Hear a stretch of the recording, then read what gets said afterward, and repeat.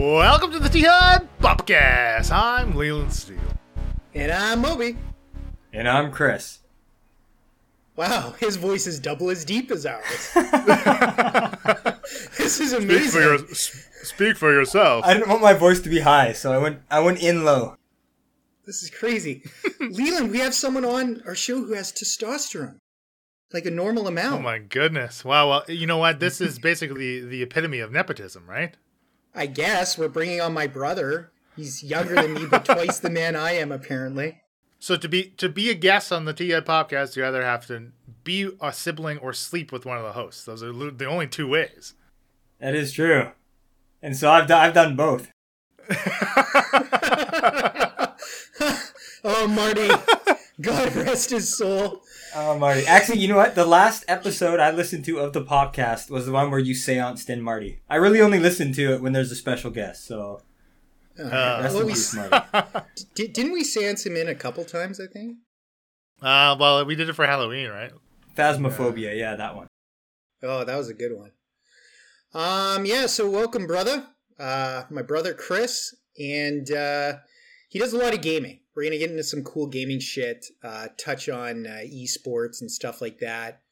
Maybe touch on the fact, I remember I taught the boy, like what is it, Counter-Strike 1.6. And then I played one clan match ever, and you took over and became semi-pro, so... What's that? Yeah, something like that. I had to be competitive. That's right, because I ain't. So I'm just the pussy pushover. Anyways, welcome to the podcast, and let's head into the banter section. Leland, as always, you're impeccably prepared. And what do you have for banter today? I have two banters. I'll wrap them into one. You have First half banter. a year's banter. I know, I'm shooting the wad for 2021 already.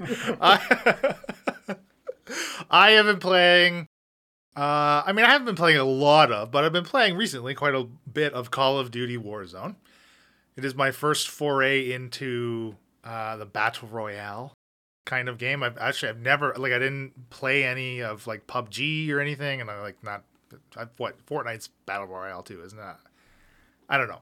But some of the other members of the Incorrigible Party podcast, which I am the Dungeon Master for, play it quite a bit with some of their friends. And they're like, well, it's free to play anyways.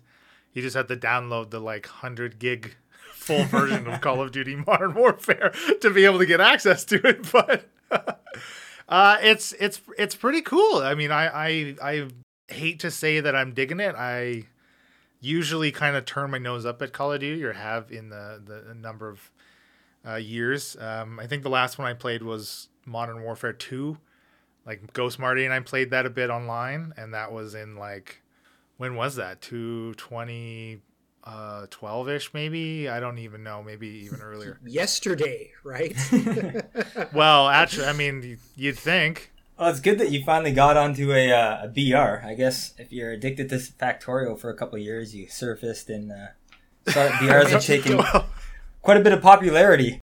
Don't mention Factorio is my other piece of banter, because I have started playing again. No, is it for real? Yeah, it was. I was just going to talk about Factorio again. Fuck. But okay, but Warzone though. I'm shitty. I'm fucking terrible at it. I'm playing on the PS4. It's dope because it's cross-platform, which is sweet. That's always great. I suck so fucking bad at it, though. Usually I place in the 30s, place top 20 a couple times. That's it. In the top 10 once. I'm not great. And really that 9th place I got was because I saw two dudes until the very end. I just got lucky and I saw nobody. I'm just running around, you avoid a few sniper shots, but other than that, you're just ducking into buildings and running away. Isn't that how you would win occasionally at Bomberman on TurboGrafx, 5-player Bomberman? Yeah, you just hide out and let everybody else blow themselves up, and then you sneak in. That's about your about long-time it. strategy. I'm trying to do it. That is pretty cool. How are you in the gulag is the real question. I'm actually pretty decent in the gulag. Hey, let's go. I'm best with just the fisticuffs. Okay. I'm better with my fists and a pistol with a rifle. And Have you heard the Gulag song yet? That guy who... No. I'll link it to you later. Okay. Maybe maybe you can edit in a piece.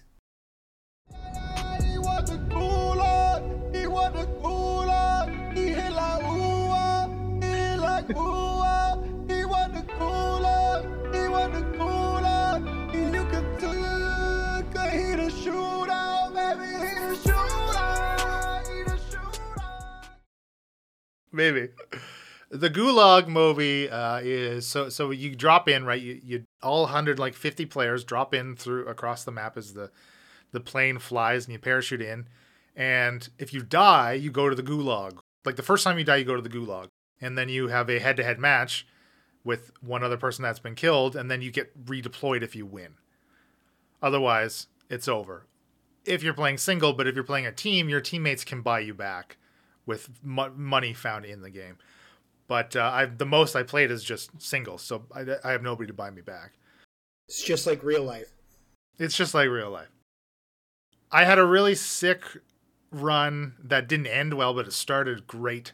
I decided, you know what, I'm just going to fucking be aggressive and parachute in with like 3 other dudes and just get them with my pistol before they get good guns, which worked. We like landed on the roof of a hospital.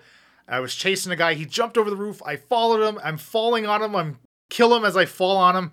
Then another guy jumps down and I kill him, take his rifle into the building, take out a third guy, and then I fucking get destroyed. And that's you were being a Chad. That's what they call it nowadays. You were being a Chad. Oh, okay. If you're going in hard, you're a Chad. If you're playing like a bitch, you're a Timmy. Well, usually it's a Timmy. Yeah, usually I'm a Timmy. Leland the Chad. That's about it. Okay, that's awesome. Well, there's your banter. My brother? You know, my banter I brought was more personal about our backgrounds, but I don't know if we want to have a segment to talk about that, or if you want to edit in something like that. Do we need to bring a therapist in? No, I was going to talk about how we all met and stuff, how we're all brothers. Sure, yeah, okay. We'll do that. Fine. We'll do my shitty banter, then we'll get to that because that's actually emotional and deep. Okay, so the first one nobody's going to care about.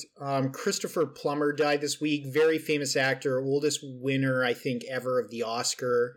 Famous for The Sound of Music. He played a really good Klingon in Star Trek VI. The Klingon that famously quotes Shakespeare all the time, like "to be or not to be" as proton torpedoes are flying around. So. Christopher Plummer, really liked him in a bunch of movies I grew up with, like Battle of Britain and stuff nobody knows, but I wanted to mention that.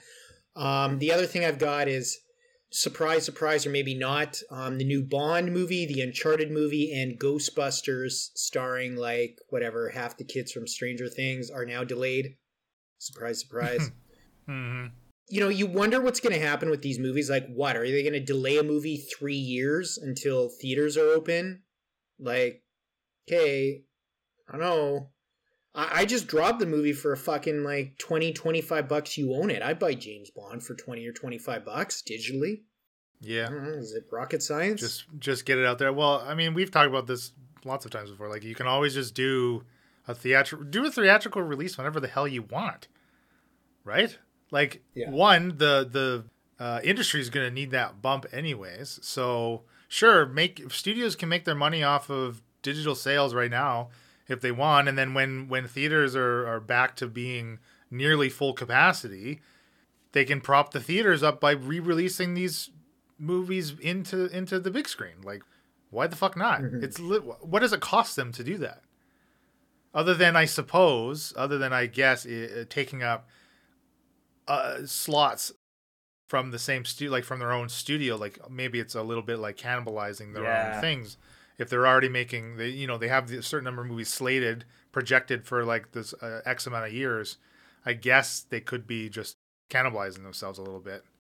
Yeah, it has been a pretty weak year for movies in general. And now I think I've lowered my expectations to movies, so now there's COVID ratings on them. So if I see a movie on Netflix that's okay and entertaining enough, you give it a COVID 8 out of 10, but, because you're not comparing it to these big blockbusters because none of them are being released. Right. Yeah, it's tough. Yeah, it is tough. So we'll see where it goes. But there's a bunch of movies like I wanted to see really bad last year. Top Gun. We mentioned on the podcast before. Top Gun 2, Dune.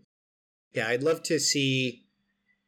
Oh, man, I'd love to see Top Gun in theaters. But I would totally watch Dune on streaming. I don't think it's that important to see in theaters. So, yeah, that's all I got. So, brother, why don't you bring up your stories about how we met and what shit we did together? Well, yeah, when I read the piece about Bring a Piece of Banter, I was thinking, I didn't read that, the bottom when it said about pop culture, so there was clearly a miss there, but no. I just wanted to chat about, when we say we're all brothers here, and we look back to when me and Moby first met, obviously, was at birth, but then... Our mother's vagina! That was where we first... Me and Moby moved to a new neighborhood, and there was this weird kid that used to rollerblade out front of our house, and it ended up being Leland. And I remember meeting Leland, and then there's this gray area, and then all of a sudden we're best friends and brothers for life. I don't remember getting to know him. I just remember it being there he is, and now we're best friends. Yeah, that's actually so true. It was obviously it was through the ye olde Canada pastime of street hockey, of course. However, every child of the 90s grew up and made friends in Canada. We played, I'd say it was at least 8 or 9 months of the year. Dead of winter, we didn't play much, but 8 or 9 months of the year, we'd play almost 5 days a week, if not 5 days a week. Oh, yeah. It was every day after school, for sure. Yeah, there was a lot of hockey. Yeah, it's interesting. I remember playing hockey. I remember Marty. Marty was kind of always Marty from the beginning. He was just like, yeah, hey guys, okay, let's hang out, let's be best friends. There was the Lost One. That's what I shall call him on the show, the Lost One. He was always very brash. There is a lost member of T-HUD, listener. Also known as anti-listener, he has been mentioned. He has been called that in past episodes. That is correct, anti-listener. The Lost One. Moby and Leland, I do have a good banter piece. Speaking All right, I was going to say about how I met Leland, but we'll put that on pause.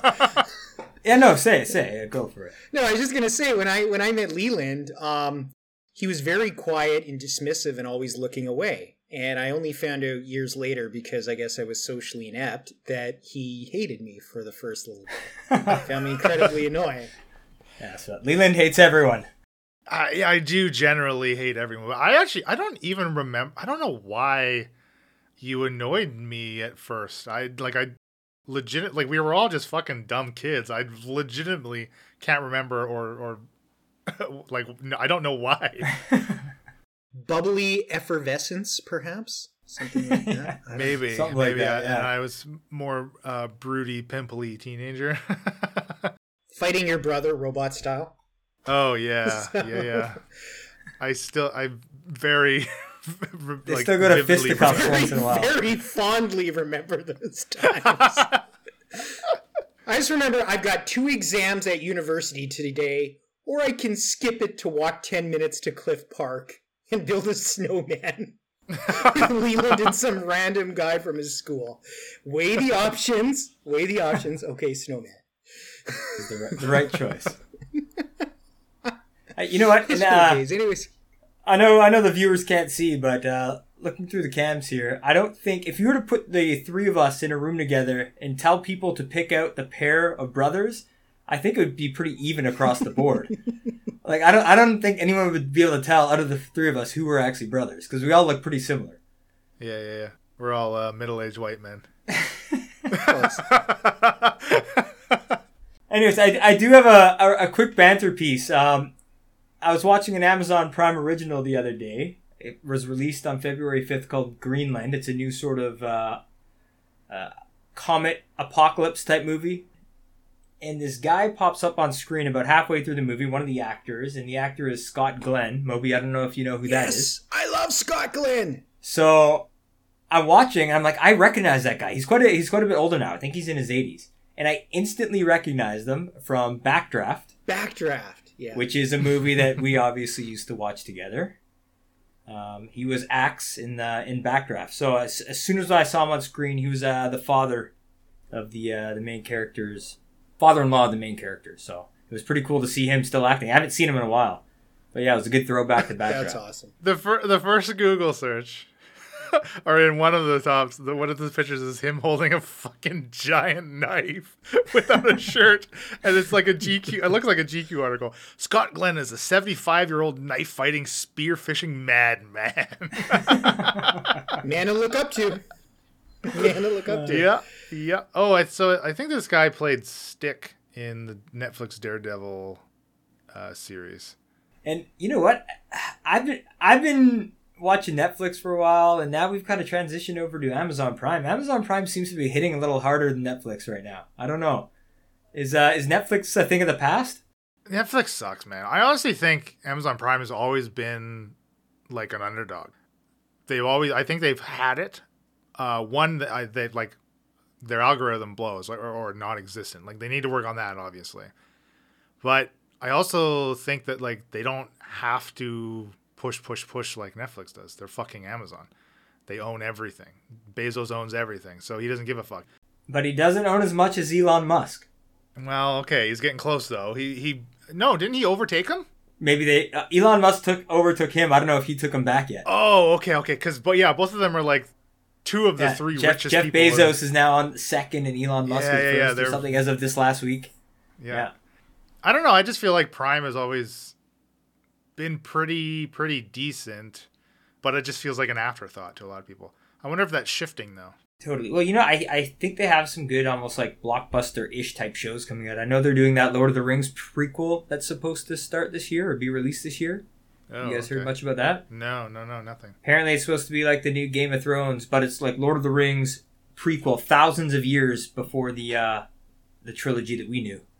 Yeah, I heard they're just fucking throwing money at it. Like, production values are going to be like Lord of the Rings movie quality. Like, they're just throwing money at this thing.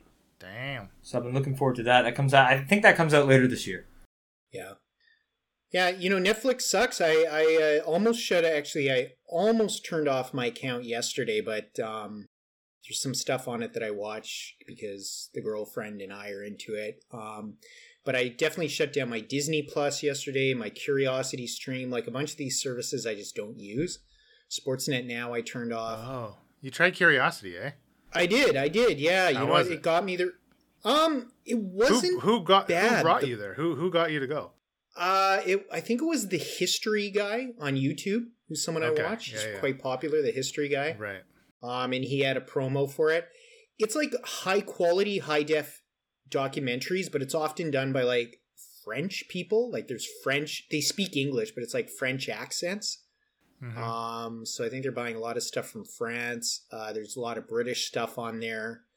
It's okay. It's just I don't use it when I have so many other services. We've talked about this. Like I only watch Disney Plus for the Star Wars stuff. Mandalorian's done. I'll just reactivate it when the Boba Fett series comes out. So, as far as Sportsnet, Canucks suck. Yeah, Curiosity Stream didn't use it at all. How is hockey this season with this now? I mean, Canadian teams are only playing Canadian teams. Is that boring? Yeah, no. The hockey itself is great. And it's not boring at all. The Canucks just happen to suck. Which listener our local team? If you're listening outside of Vancouver area. if you're a Canucks fan, then you know you're not really a fan. Yeah. As my dad relentlessly texts me, which I now ignore him for the first time in my life, but saying, "Hey, your boys suck." I'm like, okay, thank you. But when they're winning, then they're such a bandwagon team though. Maybe it's just the city. But I really feel like the Canucks are such a bandwagon team. Yeah, Canucks fans aren't great. We're very bandwagon fans as well. Like, we'll hype them up when they're doing great, and when they're not, no one cares, and everyone's pissed off. Is that just NHL fans, or was that like when we had the Grizzlies? It was like, was their fan base like that? Like, what about like Vancouver Giants fans? Do they even care? Is there even enough? Maybe Vancouverites are just assholes. I don't know. Just they suck. The city sucks anyways. That's why I don't go into the city. Probably. I love Vancouver. I live in Vancouver. Yeah, one of my favorite Canucks stories was just like, I think I had a bottle of whiskey beside me because I didn't give a fuck. I was like graduated at that time. This is how every one of your stories starts. Anyways, yes, I had a bottle of whiskey. I was watching the riots unfold, and I'm getting texts like, oh my fuck, I'm there. Matt, cars are burning. Matt. And so, my mom, I was living at home at the time. She's like, where's Chris? I'm like, well, Chris is, he's leaving the hockey game. Is he at the riots? Maybe. And then I remember there's this door to our downstairs where I used to go out. She slammed the door. Then she opened it. She's like, you tell him he's a moron, but not my words. You say that he's a moron. Then she slams the door. Then she opens it. She's like, you tell him to get out of there. It's so dangerous. Then she slams the door, opens it again. She's like, and tell him he's going to be caught on camera. I'm like, just go. If anyone's going to escape, fires and tickets and bullets at the end of the world, it's going to be my brother. So just go upstairs and... It was pretty wild. I was down there. I was not participating in any sense of... I was not participating at all, but I was just trying to get out of there. And there was riot guards standing in front of the SkyTrain station, so we thought they weren't letting people in, so no one really knew where to go. But you could just walk by them and get on the SkyTrain. But it looked really intimidating, so I think the crowds weren't leaving. No one could really leave. And then they started tear gassing everything, and there's helicopters going all over, so the streets got smoky, and then you got choppers all around. It felt like you're at war or something. It was pretty surreal. But we got out safe, thank God. Did. I want to hear the full story sometime. So, but yeah, boys, should we jump into our first real segment here? That actually was pretty decent banter. Hopefully, listener finds it entertaining. Video game variety show. This one is called Esports OG, Original Generation, because my brother was there quite early on in esports, and kind of the reason I have him on the show is to just ask him about his experience with esports, watching it. I don't know if he participated. I don't know what the fuck you do these days. You married, you single, you homeless. Anyways. You really lose touch in the pandemic. It's really sad. Families just completely lose track of each other. Yeah, we should catch up sometime. I cut you out of my bubble early, so it's understandable. Yeah, you didn't make that first round of 6. There's no way. No, I cut him out at 50. So pick 50 people you know. Bill Gates gave that TED Talk 3 years ago, and I had to act. Anyways, so Chris, what was your, okay, so you were early on, and I remember you telling me about esports and all this stuff going on. I was like, yeah, whatever. Let's watch hockey. But, what was your first experience with esports? What are some of your earliest memories? Wayne Gretzky's 3D hockey, right? That's the OG esport. That is the only esport that matters. Yeah, no, you know what? It was actually back when you used to hang out with your friend Ben there. I'd watch you, Moby and Ben would be playing, and I'd be sitting there watching, and it looked pretty interesting. And you joined a clan and kind of some organized team at one point, but I'd more so watch Ben, and Ben played in this league called CAL, Cyber Athletics League. And he played a couple mods of Counter-Strike in there, and at the time, we didn't have a computer that could handle it, but eventually we did, and I got a computer up and going, and one that had graphics on board enough to handle the game, and started playing a lot, and eventually built my own computer back with a big CRT monitor that was, maybe 45 hertz, so your frames per second were super bad, your internet connection was bad, but I started playing with these guys, and eventually found my way in CAL. That was my goal, to get into CAL, and it was sort of the first North American Counter-Strike League for Counter-Strike 1.6, which was the mainstream game at the time. This was about 2005. And got into CAL, and I got good enough that I started working my way up there, and there's about 5 divisions. The top division was called Invite, which was pro. There was only 10 pro teams in all of North America, and there's 5 players per team, so there's only 50 pros in North America. And I was in the league below that called Premier, so there's maybe about 30 teams. So I was within about 200 top-tier players in North America at one point. But back then, internet quality wasn't great, so you couldn't play people on the East Coast if you lived on the West Coast and vice versa, because one of you would have to be connecting to a server and you'd be pinging too high, And if you were connecting in somewhere central, you'd ping too high. So you had to keep it regional back then. So we played in these leagues. That's crazy. Yeah, it was wild. I was probably the top 200 players in maybe the West Coast at one point. Right. Wow. Right. So, I mean, how does that compare to numbers now? Like, I mean, that's like big fish, small pond back then, right? That's exactly it. It was a drop in the bucket. So back then, there wasn't a huge community of players.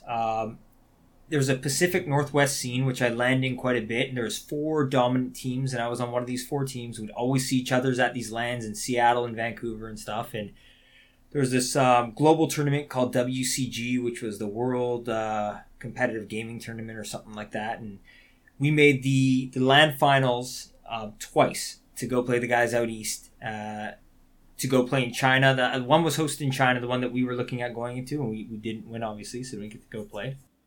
But the other team from the Pacific Northwest did go, and they actually represented us or Canada, North America, and China that year, and it was pretty cool to all be a part of that. So that was the early days, small, and now obviously esports are massive. I was at a Boston Pizza, before the pandemic, and they were playing Overwatch on the TVs, casual. Yeah. Wow. Nuts. So esports has become a pretty globally dominant thing over the last 20 years for sure. Have you noticed, because like you're pretty damn skilled. I mean, you've been you moved on from CS 1.6 to I think Source to now CS:GO. So I mean, you've literally, I hate to age you, but you're close to me. You probably have close to 20 years experience at Counter-Strike in some sort. And we may have talked about this like offline, but is it to the point like the competition from young people or people from overseas or just competition in general is like so fucking insane now? Like, did they blow you out of the water? You're still pretty good. I'm not that good. I'm okay. I'm not that good anymore. But you have some of this talent coming up where it's taken pretty seriously in a lot of cultures now. Being an esports athlete, I was looking up. So I played a lot of Counter-Strike. I also played League of Legends, which is a MOBA. Same thing, 5 versus 5 arena-based game.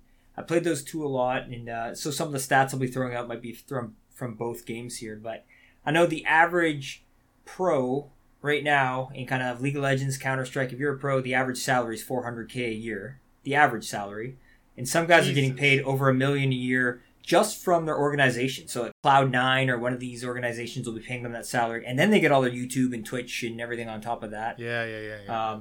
So it's becoming quite competitive. And yeah, you're now seeing regions like League of Legends finals are all represented by regions. You got North America, Europe, China, Korea, South America.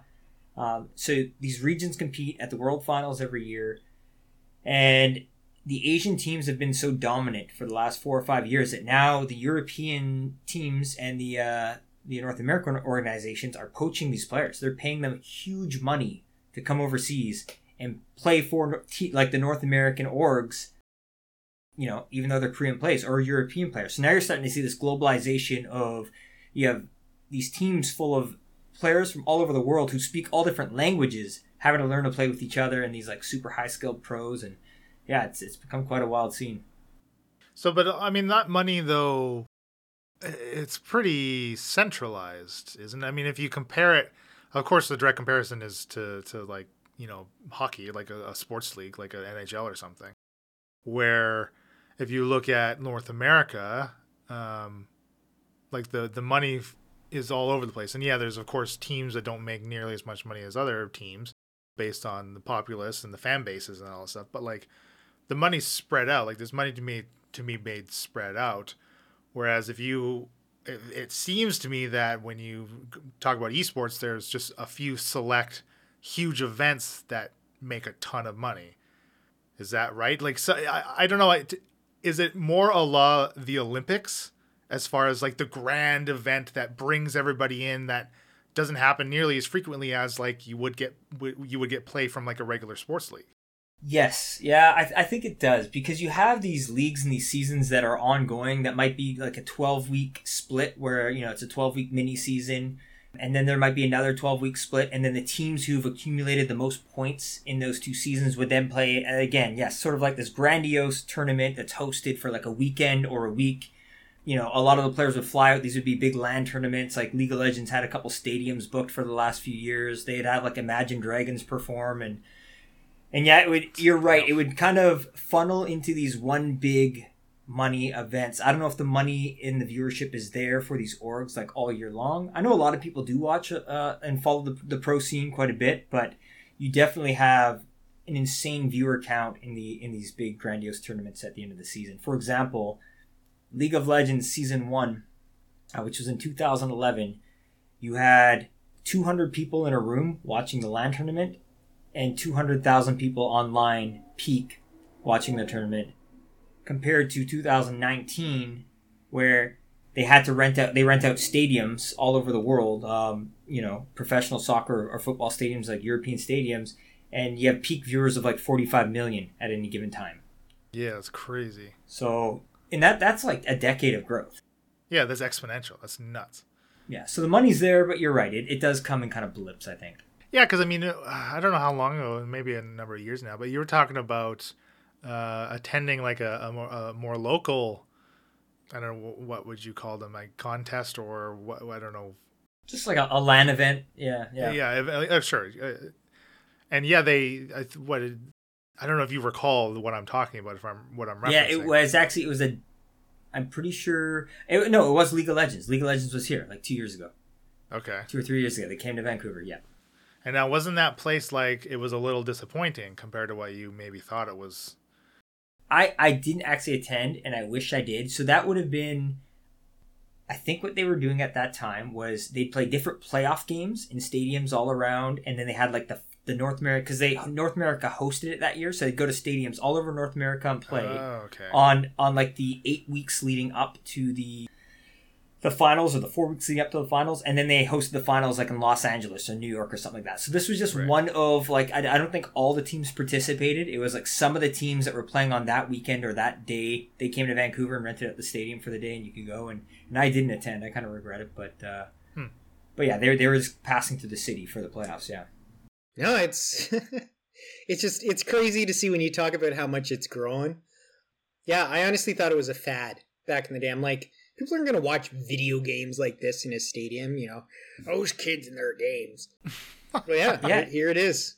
Yeah, well, what I was about to say is, like, on a continuation on that, one thing we wanted to bring up was, like, how much fucking money you can make off this. Salaries, Twitch, social media. Like, do you have any sort of, like, facts on, like, what certain players can make?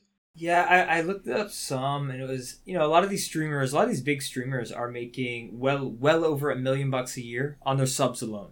Wow. So that's subs, and then you take into account donations, and then you take account their professional org's salary. And if it's Twitch specifically, that's Twitch takes half of your sub money. Yes. So that's also Twitch making $1 million on those people. Yeah, then you have YouTube, and like I don't know if anyone really knows a consolidated number for all of these mediums that they, are making revenue off of, but we're talking millions. It's just like our Patreon. Well, I mean, Twitch is like, so these big events, they're Twitch streamed. They're streamed like specifically on Twitch, or is it some other type of, is there an industry standard that they tend to use? League of Legends has done an amazing job of Riot, the company that has made the game, has created one single global league. All regions participate, so North America will participate within itself for 9 months of the year, and then based on your accumulated points, you go out and play the other teams that kind of won in their regions, the European teams and the best Chinese team, the best Korean teams. So League of Legends has like one unified league, owned and operated by Riot. And yeah, the events happen once a year. There's this huge world event. And that's the only game I can think of that has really kept it in-house like that. To keeping it to like one. And there really aren't too many leagues. There's sort of these like fringe amateur startup leagues on the side where teams will play each other that are kind of hosted through Discord channels and stuff like that. And, they're pretty hard to find, and there's nothing really big. But yeah, there's just one League of Legends league. Whereas Counter-Strike is quite a bit different. You have, within North America, there's multiple leagues you can play in. some of which are, esteemed higher than others, and that happens throughout all the other regions in the world too. So there's multiple leagues, and there isn't really one grand world finals. There's a lot of events that, like Logitech might host a big event in September, and then 2 months later, DreamHack happens, and another big event is hosted by another company. So teams more travel around and pick and choose what kind of lands they want to attend based on prize pool and. Right, of course. So I don't really want to tangent all that much, but I did have a question for you. I don't know if you have an opinion on Riot Games as a company specifically.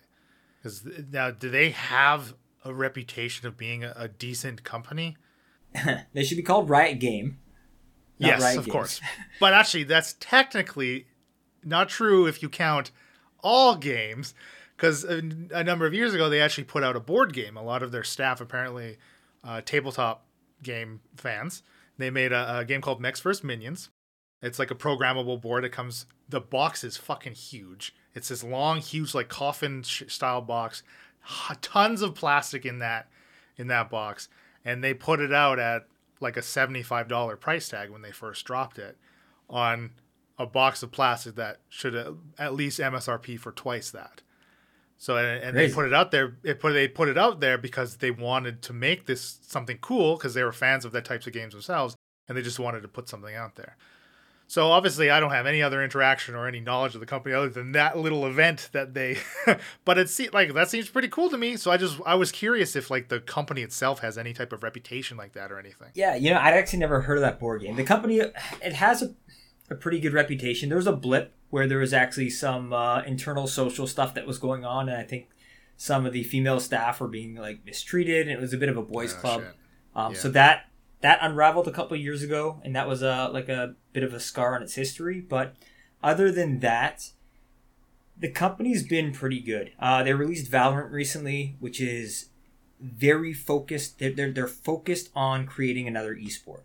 They're very involved with the patches and balancing the game and creating an arena for people to compete in. And it's actually siphoned out a lot of the pro Counter-Strike players that have gone over to Valorant, kind of thinking that Valorant is going to be the next big thing. Counter-Strike's been around for 20, 25 years now. Everyone wants something new. And so Valorant's sort of a crossover where it is a first-person shooter, but you also have kind of magical abilities that you can do. So it strings a game like League of Legends, where it's a bit of more ability based, and then a first person shooter together. And yeah, they're doing a great job trying to globalize that as well. It's still in its infancy stages. The game was just released, I think, last year, spring of last year. But yeah, so far it's been quite good. So is that also an attempt to compete directly with Overwatch? I mean, it sounds very Overwatchy, and like to compete with Blizzard. Yes, I would think so. It is very much Overwatchy. It has a lot of the elements of that game. So yeah, I'd say it is a direct competitor of Overwatch. Yeah, that's cool. I'd be curious on the numbers. I don't actually know. Yeah. I'd be play numbers very curious on that too. There needs to be fucking competition, right? Like you need to. That's how both sides can possibly grow and become something greater, right? You need that. You need that competition. Absolutely, yeah. Yeah, you do. You need the competition, but esports is still small enough that I don't think there could be like 4 different first-person shooter esports at the top of the list, and 4 different MOBAs, and 4 different MMORPG or whatever. The pie's only so big, right? Exactly. Right now the pie's only so big, so you keep seeing like 1 or 2 shooters like really surfaced at the top, and you have Dota and League of Legends that have kind of been at the top of the MOBAs for a while. Yeah, but I mean, like they feel at this point grandfathered in too, right? Yes. Yeah, you're right. Absolutely. Let's bring up the globalization of esports a bit. I think you mentioned how, like, nowadays you'll play players in Korea and China. I'm guessing there's been an explosion in Asia, maybe Europe too. What do you think? Yeah, definitely. And it's quite interesting because each region sort of has its own, stereotypes that go with it. And,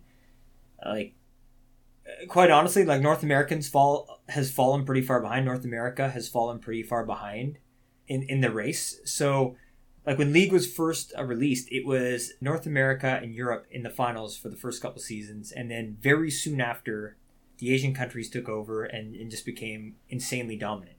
Korea being probably the most dominant. And I'm not super familiar with the culture there, but I know, like, our stereotype is it's almost like robotic there. Like those guys play so hard and they're so calculated and focused on the game. Like it's almost like I'm not sure what the personalities of the pros there are when they're streaming and stuff like that. But in North America, we have this kind of like very fun, like the streamers are all dressing up and doing cosplays, and it's like cool and a great thing to be a part of. There it feels like it's a lot more militant. It's like if you're a pro, you're focused. I even heard rumors that a lot of these Korean guys sign contracts. They can't have girlfriends when they're on the pro team. It's like you pick your priority. Wow. No distractions. Yeah, and like it's like you're serious about it, and then it shows because then they show up to these world tournaments, and people can't beat them. Like they make the other regions look like they're playing in a different division. I'm sure for a professional video game player, that's quite the commitment. No girlfriend. Well. To me, it's very much akin to like that, again, a stereotype, regardless of how factual it may or may not be. But like when I think of that, I correlate it to like a Russian ballerina or that, like that America versus Russia, that yes. mindset that you have of the Russians being very to the grindstone, right? And like, Russian ballerina, like 3 years old, learning to dance and like grinding, and like athletes grinding. That's what it kind of reminds me of. Yeah, and so those regions right now seem to be having a lot. I don't know the numbers, but they have what I would say the most talented gamers coming out of those regions for sure. Well, I mean, would you say though from those regions it spilled over to North America and is almost kind of having this cyclical effect? When you think of these regions, I mean, I immediately think of like StarCraft and stuff, and I guess Dota too. It really, like you say, these stereotype and these pictures you have of like rooms full of players playing like StarCraft or whatever, like 3 decades ago or however fucking long ago is it? I mean, was that happening in North America that long ago, or is it like this spillover effect from its popularity, right? Yeah, I don't know, man. Like, yeah, I honestly don't have the answer for that. You do have players here, and like I don't want to talk shit about any player here. You have players here that are incredibly focused, like really hard grinders, and you see them work hard. And some of the pros here are like really, really talented, these up and coming kids and stuff like that. But there's also just this like sense of, it almost feels like the teams here aren't as serious, or the organizations here aren't as serious. It's they're glad to be a part of it and they play hard and stuff like that, but just not as hard. It's in the results every season. I mean, when you're, say for example, a Korean player, you're basically devoting your life for however long your contract is to play the game. Like the game is your obsession, it's your job. I mean, and I don't think a North American would do that. They'd go for vacations, they'd chill out, they'd take a couple days off a week. Well, from what I understand, too, the players out there are a lot more publicly known, almost like celebrities. So it's like they have a job to perform. Their pride is on the line because there's a lot more people looking at them. Like they'll be on, soda pop advertisements and stuff out there. Whereas if you ask the average person here, the average, homeowner, who knows what age, but like if they knew many pro esports players, they probably couldn't name one. Right. Or many, go, what's an esport? So I think there's also cultural differences that really put the pressure on them to perform as well. Yeah. Yeah, I mean, obviously those contracts that are acceptable out there that wouldn't be here are a direct result of that culture surrounding these events. Kind of last point here, I think, but LANing versus online and the future of esports. Your thoughts on that? Yeah, I don't know. I'm curious about how the pandemic is going to change it too, because obviously online has become so much bigger a thing. I don't know if LANs are going to ever come back the way they maybe did at one point. And basically, you've seen the globalization of esports mirror or go parallel to the speed of the internet. The faster your connection, you can now play players from farther apart without both having disturbances or packet loss within your game, which just opens up the arena to more and more players, North America is such a big region. Like I mentioned earlier, used to break it up west, central, and east because a player in Seattle couldn't play against a player in Florida. They're too far apart. And now you can with most games. When you log on to Modern Warfare, you probably select your servers, or there is a setting where I'm sure you can select your servers and do I want to connect to Chicago and Texas and New York and stuff like that. And you can play anywhere within the region now over such a huge land area. So you think about in Europe, Europeans can basically play with any other European. So there's big language barriers being broken there now and stuff like that. Can stretch all over to the Asia, so those guys can all be playing against each other now. That arena didn't exist, 5, 6, 7 years ago, and it's only getting faster and faster. I don't know, what the plan is when everything goes fiber here, but will North America be able to log on and just play against China with an undisturbed game in 3, 4, 5 years? Maybe not China, but Korea. Yeah, that's interesting. The pandemic's changed a lot, and as we made adjustments, you're right. I mean, if you have hyper fast internet to the point that you don't need to be in person, maybe LANing just becomes a special, thing that's done once in a while, almost like a novelty. It's like, oh, we're going to get all these players in one room and connect the computers. Whereas before, that was the only way to have a proper connection. Exactly.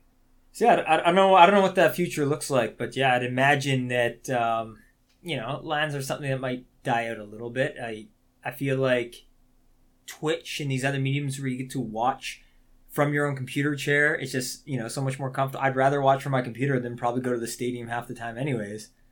And now you get that all the time, so yeah, it'd be curious to see. But yeah, I think LANs are a thing of the past. They used to be huge, and they still are quite big. Like every league would have a big LAN, and there's a lot of hype surrounding it and stuff like that. The community gets really involved, but yeah, now for the most part it's your viewers are people watching on Twitch when you stream these big events. And you can't fit 45 million people into a stadium, so they maybe have 25 or 30,000 there, but your viewership now is just online as well.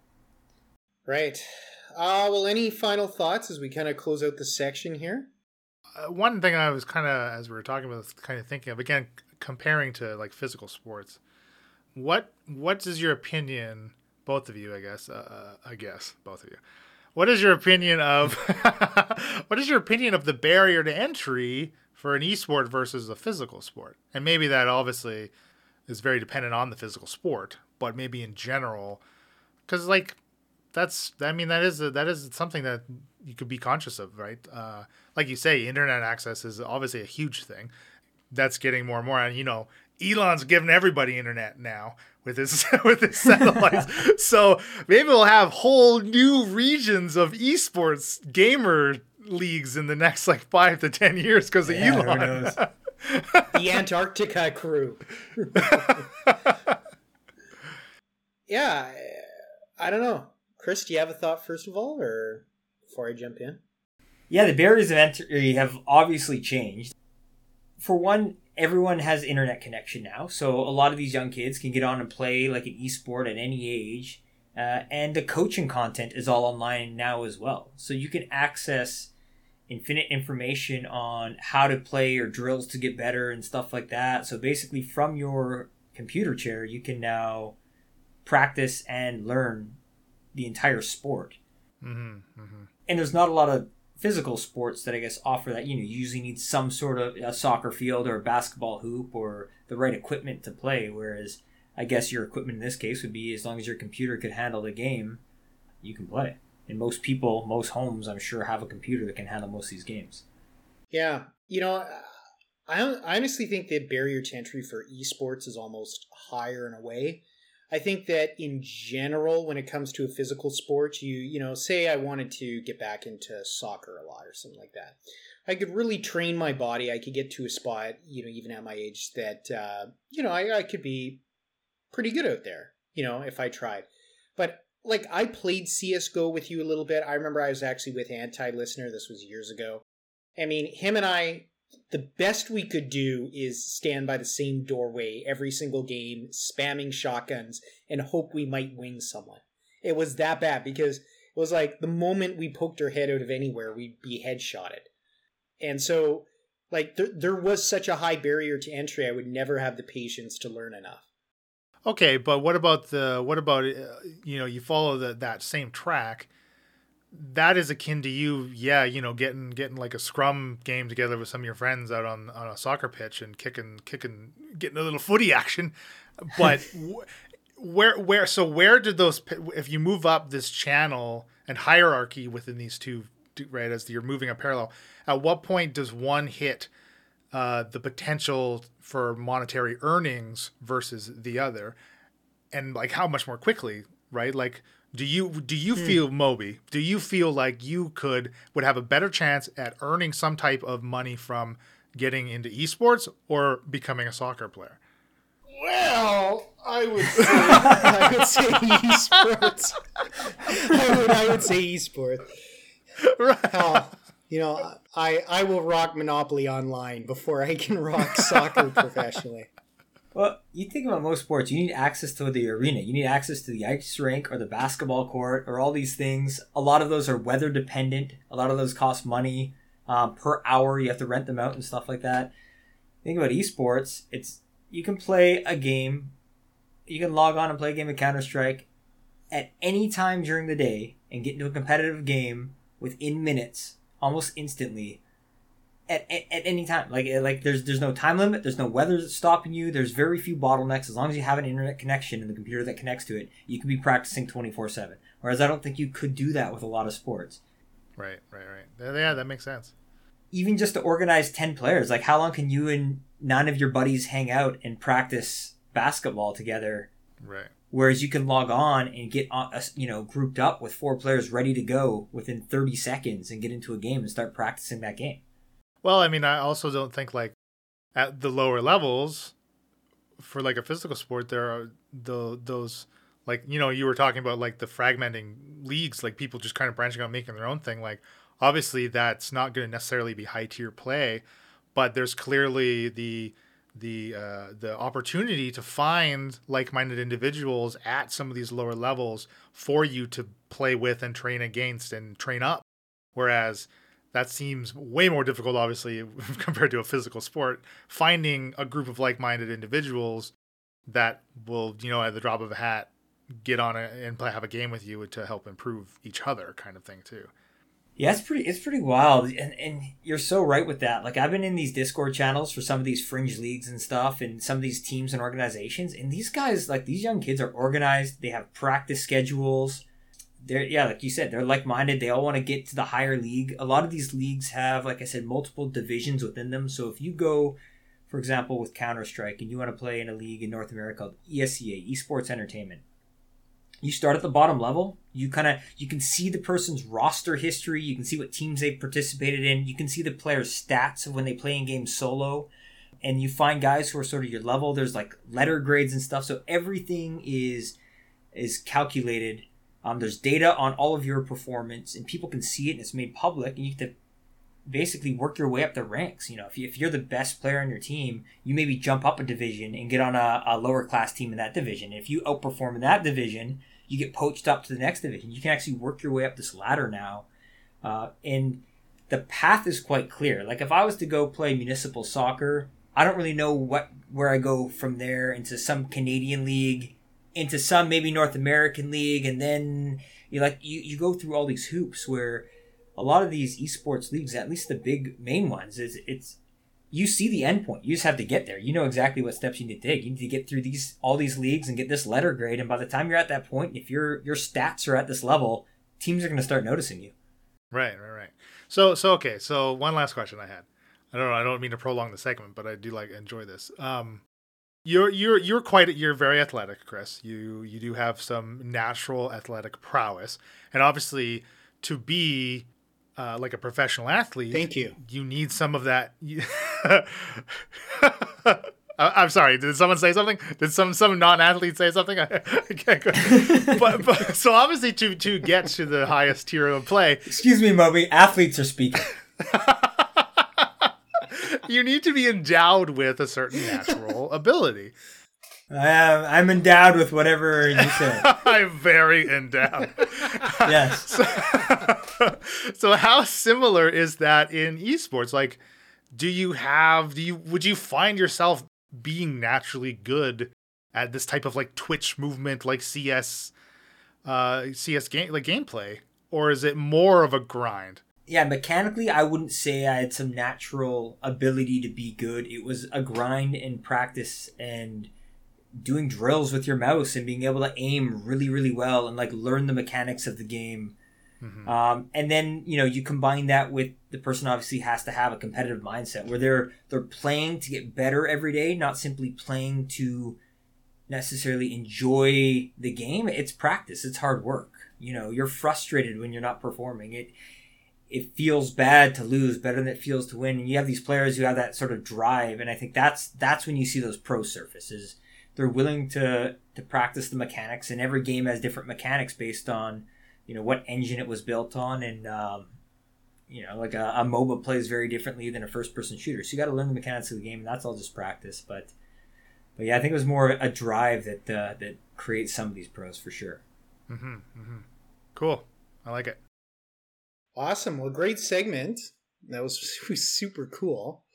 Yeah, it was good. So, all right, well, let's move on to Crazy About Cardboard. In which Moby's titled this one Nostalgia Board, the next game from Parker Brothers.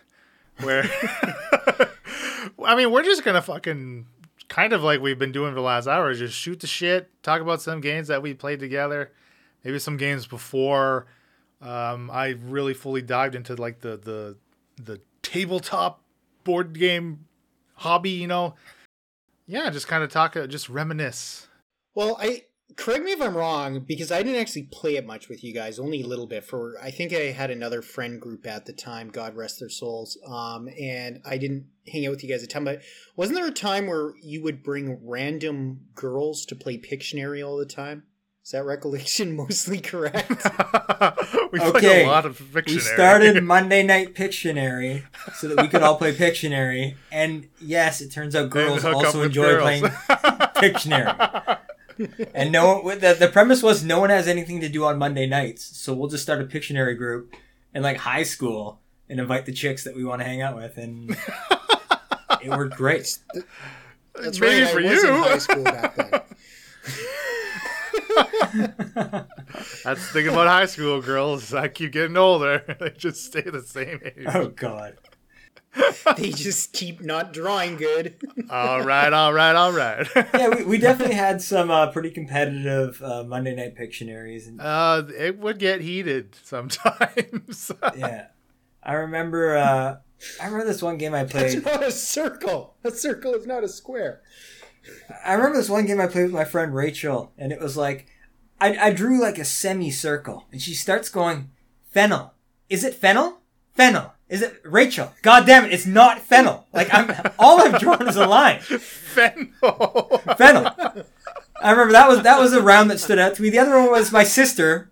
My sister trying to draw a dog, and she's drawing these spikes on this like tail, and everyone's guessing dinosaurs. Everyone's like, Tyrannosaurus Rex, Stegosaurus, and everyone's trying to guess every dinosaur name they know.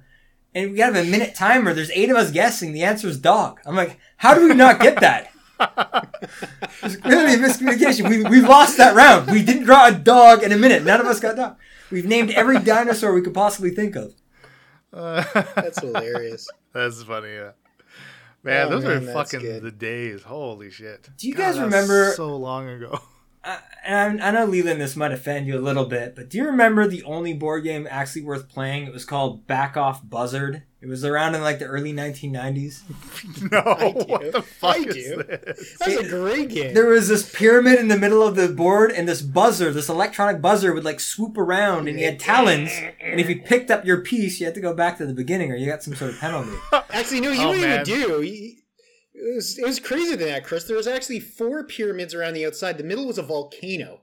So little buzzer would go pick up your guy and drop him in the volcano. It was amazing. Yeah, it was quite elaborate. That's like the golden age of those, like electronic incorporated into your board game, right? Like Dark Tower and like Fireball Island and all that shit from like the 80s. Just Siege, Battleship, electronic Battleship. Oh, I still have that. I bought a working one a few years ago. It's so good. It's just so loud. Yeah, I was gonna say, how loud is the speaker? Just I need to like play it with blankets over. Moby, have you told the viewers about how you used to make board games? No, actually, that's a really good idea. I didn't. I don't think we've ever talked about your Resident Evil board game. Yeah, the Resident Evil board game. I mean, that was a lot of fun to create. It basically was to fill a niche because I loved Resident Evil the remake from 2002, but there obviously was no board game version of it. And so yeah, I put it together with just some cardboard, printed off a bunch of screenshots and pictures from the internet for like the character cards and the weapons, stuff like that. I don't remember us playing it a ton, but I remember it was okay the few times we played it. Yeah, I remember playing it one time and running into Lisa Trevor, and that's about all I remember. I actually, Chris never played this, but I actually really liked was Mobiasco, where I actually paid to get professional cards printed for an addition to Fiasco. We only ever played it once, but I thought it actually turned out pretty good. It was fun. Yeah, I think we ended up, wasn't it like dueling pastors? Dueling pastors with churches. Yeah. And like they found lightsabers because of one of my cards and like a treasure chest, so they were lightsaber dueling. Yeah, I think the finale, someone drove a truck through one of the churches or something and it ended in a lightsaber battle. It's ridiculous. Fiasco is amazing. Yeah. Well, I have almost memories, and I say that because almost memories of Drinkopoly. So clearly the name, the only game whose name changes halfway through from Drinkopoly to Drunkopoly. Eventually, that's right. The goal is to play it into Drunkopoly. Where what was it? Every $100 you pay was a shot of 8% beer, Lucky Force 8. It was something ruthless. The game didn't last more than maybe 25 minutes. It was like a ticking time bomb, that game. And we didn't even play with a Monopoly board. We played with a Vancouver in the box version of Monopoly. Yeah, none of us owned Monopoly, so we had to use some knockoff bootleg version. Yeah, it's just Vancouver in a box with places from the city of Vancouver instead of a Monopoly board. And I mean, a hotel wasn't a hotel; it was a hospital, because that's where you're going to get your stomach pumped. Yeah. Well, and inevitably, though, because I mean, we were like in our early 20s. Everyone just wants to get shit faced. That's why we're here, and that's why we gathered and brought the worst fucking beer in the world, Lucky Force 8. Yeah, this is why we have gathered here today. Chug this beer bong, this Lucky Force 8. But inevitably, like the first round, someone would be like, no, I don't want this property. Instant bidding war. People immediately jumping to 2 shots of like rum, which would equate to $1,000 a shot. Like $2,000 for this for Baltic Avenue or whatever it was. Like, I'll do it. Give it to me. Baltic Avenue 3,000. Yeah, exactly. We would outbid each other and just get so drunk so fast. I mean, the alternative was a moldy beer bong. It's either you're drinking malt liquor through a moldy beer bong, or you're getting Baltic for 2 shots of whiskey. For way overpriced Baltic Avenue. Oh my goodness, it hurts laughing. I totally forgot those bidding wars. That was the best part. And that was like the start and finish of the game. Yeah. It totally was. Wouldn't you, Leland, like bid up the railroads like nobody's business? Nobody cared. I mean, like 200. Leland would be like 2,000 for Pennsylvania Railroad. Yeah. Like, fucking take it, man. You got it, man. It's a railroad. It's yours. Just take it. No, 4,000. It's like, it's yours. You've won it. I think like base rent was always like a shot, like $100, like a shot of beer, right? But then I think when we go past go, you don't collect $200. You give out 2 shots to people. Yes, that's right. That was true. But by that time, it was like giving out chump change. 2 shots of beer. By the time we made it around the entire board, do you know how much of like a quest that was? Yeah, when we're dealing with beer shots at hyperinflation, 2 shots isn't that much. You know what? We just predicted the Vancouver housing market. That's all we were doing. That's right. I'll take it. Bidding war. I'm trying to remember. Did we do anything with jail to get out of jail? Oh shit! I don't even know. Jail is the only safe spot on the map. Send me to jail. Put me in the drunk tank. I'm immune in jail. Oh. Now that's such this good is not memories. necessarily. I mean, I guess you could call it a card game, but the only other like real vivid, terrible drinking game I remember us playing is Ride the Bus, and I don't even remember how to play it. But I just remember Moby riding the bus, and it resulted in him chugging some type of high proof Wasn't it alcohol. wasn't it like a communal cup? Where shit No, kept that's- I think it was, we'd flip through cards and like it would be the cumulative number of all these cards that got Yes. flipped based on how bad you performed. Right, and that was the number of seconds you had to chug your drink. I think is what it was. I just remember Moby, because you knew it was coming. So you knelt down in front of the toilet and you had to chug for like 39 seconds or something. He knew it was coming that morning when he started day drinking to prep himself, so that when it got to that point, And, he didn't feel so sick. and you start riding the bus, Moby, and you're going and you're doing pretty well. And you get about halfway through and then you're like, no, drink comes down. You're in front of the toilet. Your head turns to the right and you throw up right next to the open toilet. Instead of in the fucking can. dude. I remember. I do remember that. I think it was either that night or one of the other nights. I remember puking at like 5 a.m. in the bathroom downstairs, red coffee grounds, so I like destroyed some organ. And I'm like, is this too far? Am I making something of myself as a man? Probably not. Jesus, man. I don't know how any of us came out of like that decade. I don't want to plug it too much here, and I know this is a bit of a tangent because beer pong isn't really a board game, but me and Leland were the beer pong champions at Marty's bachelor party. Just to remind that's very true. everyone. That is very true. This has turned into us talking about drinking games now. Welcome to the board games that we played for most of our adult lives. We just turned them into board games. Yeah. Oh, fuck. Oh, it's hard to even pick other games after that. Because I want to, like, how do I bring up Lords of Vegas? Which is like, Yeah, one how of do the you points, how do you 'cause we never segue played it into drunk. Lords of Vegas? I don't know. We just did, I guess.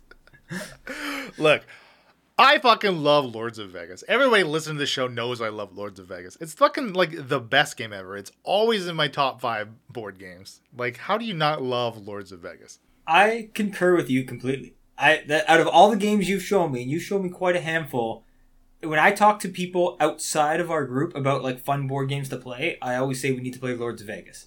Yeah, it's it's good. like one of the top games. It circles back, and I just like the dynamics and the mechanics of the game, and it's a blast. It's got it's perfect amount of randomness. I mean, you can give yourself more randomness if you want. You can pay for randomness if you want. Just oh man, when you gamble like 30 million and steal 30 million from somebody's casino, it's just fucking glorious. Well, so Moby's so risk adverse that I have to go gamble at his casino for him to have a chance of losing money. Because he's not going to go there and gamble. I got to go take it from him. Better safe than sorry, baby. Better safe No, than you sorry. got to risk it all. You got to go big every turn. Otherwise, how do you get shit done?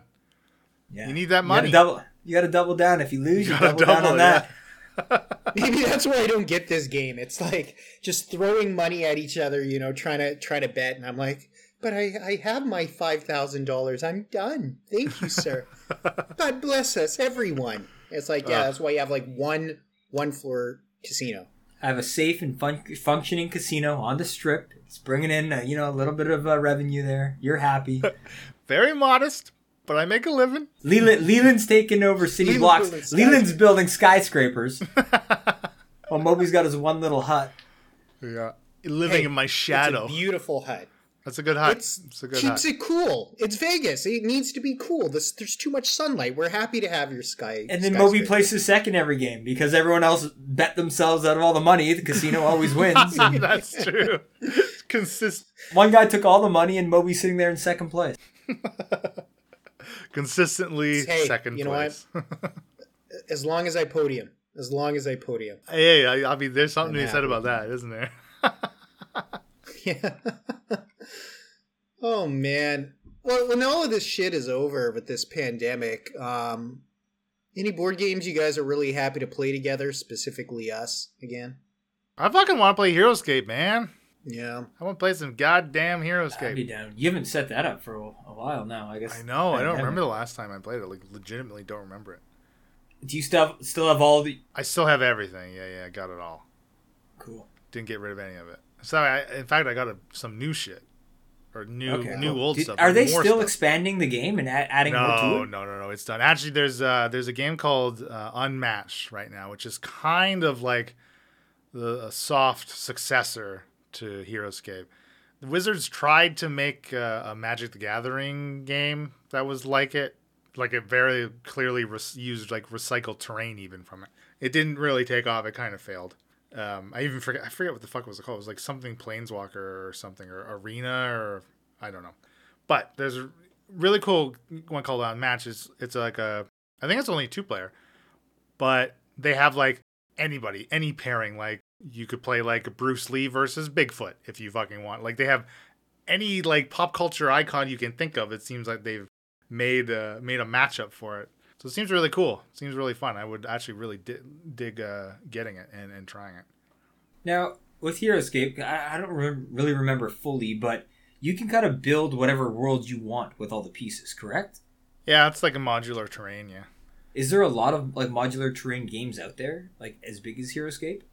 Or is HeroScape the one that you liked because it was the only one that exists?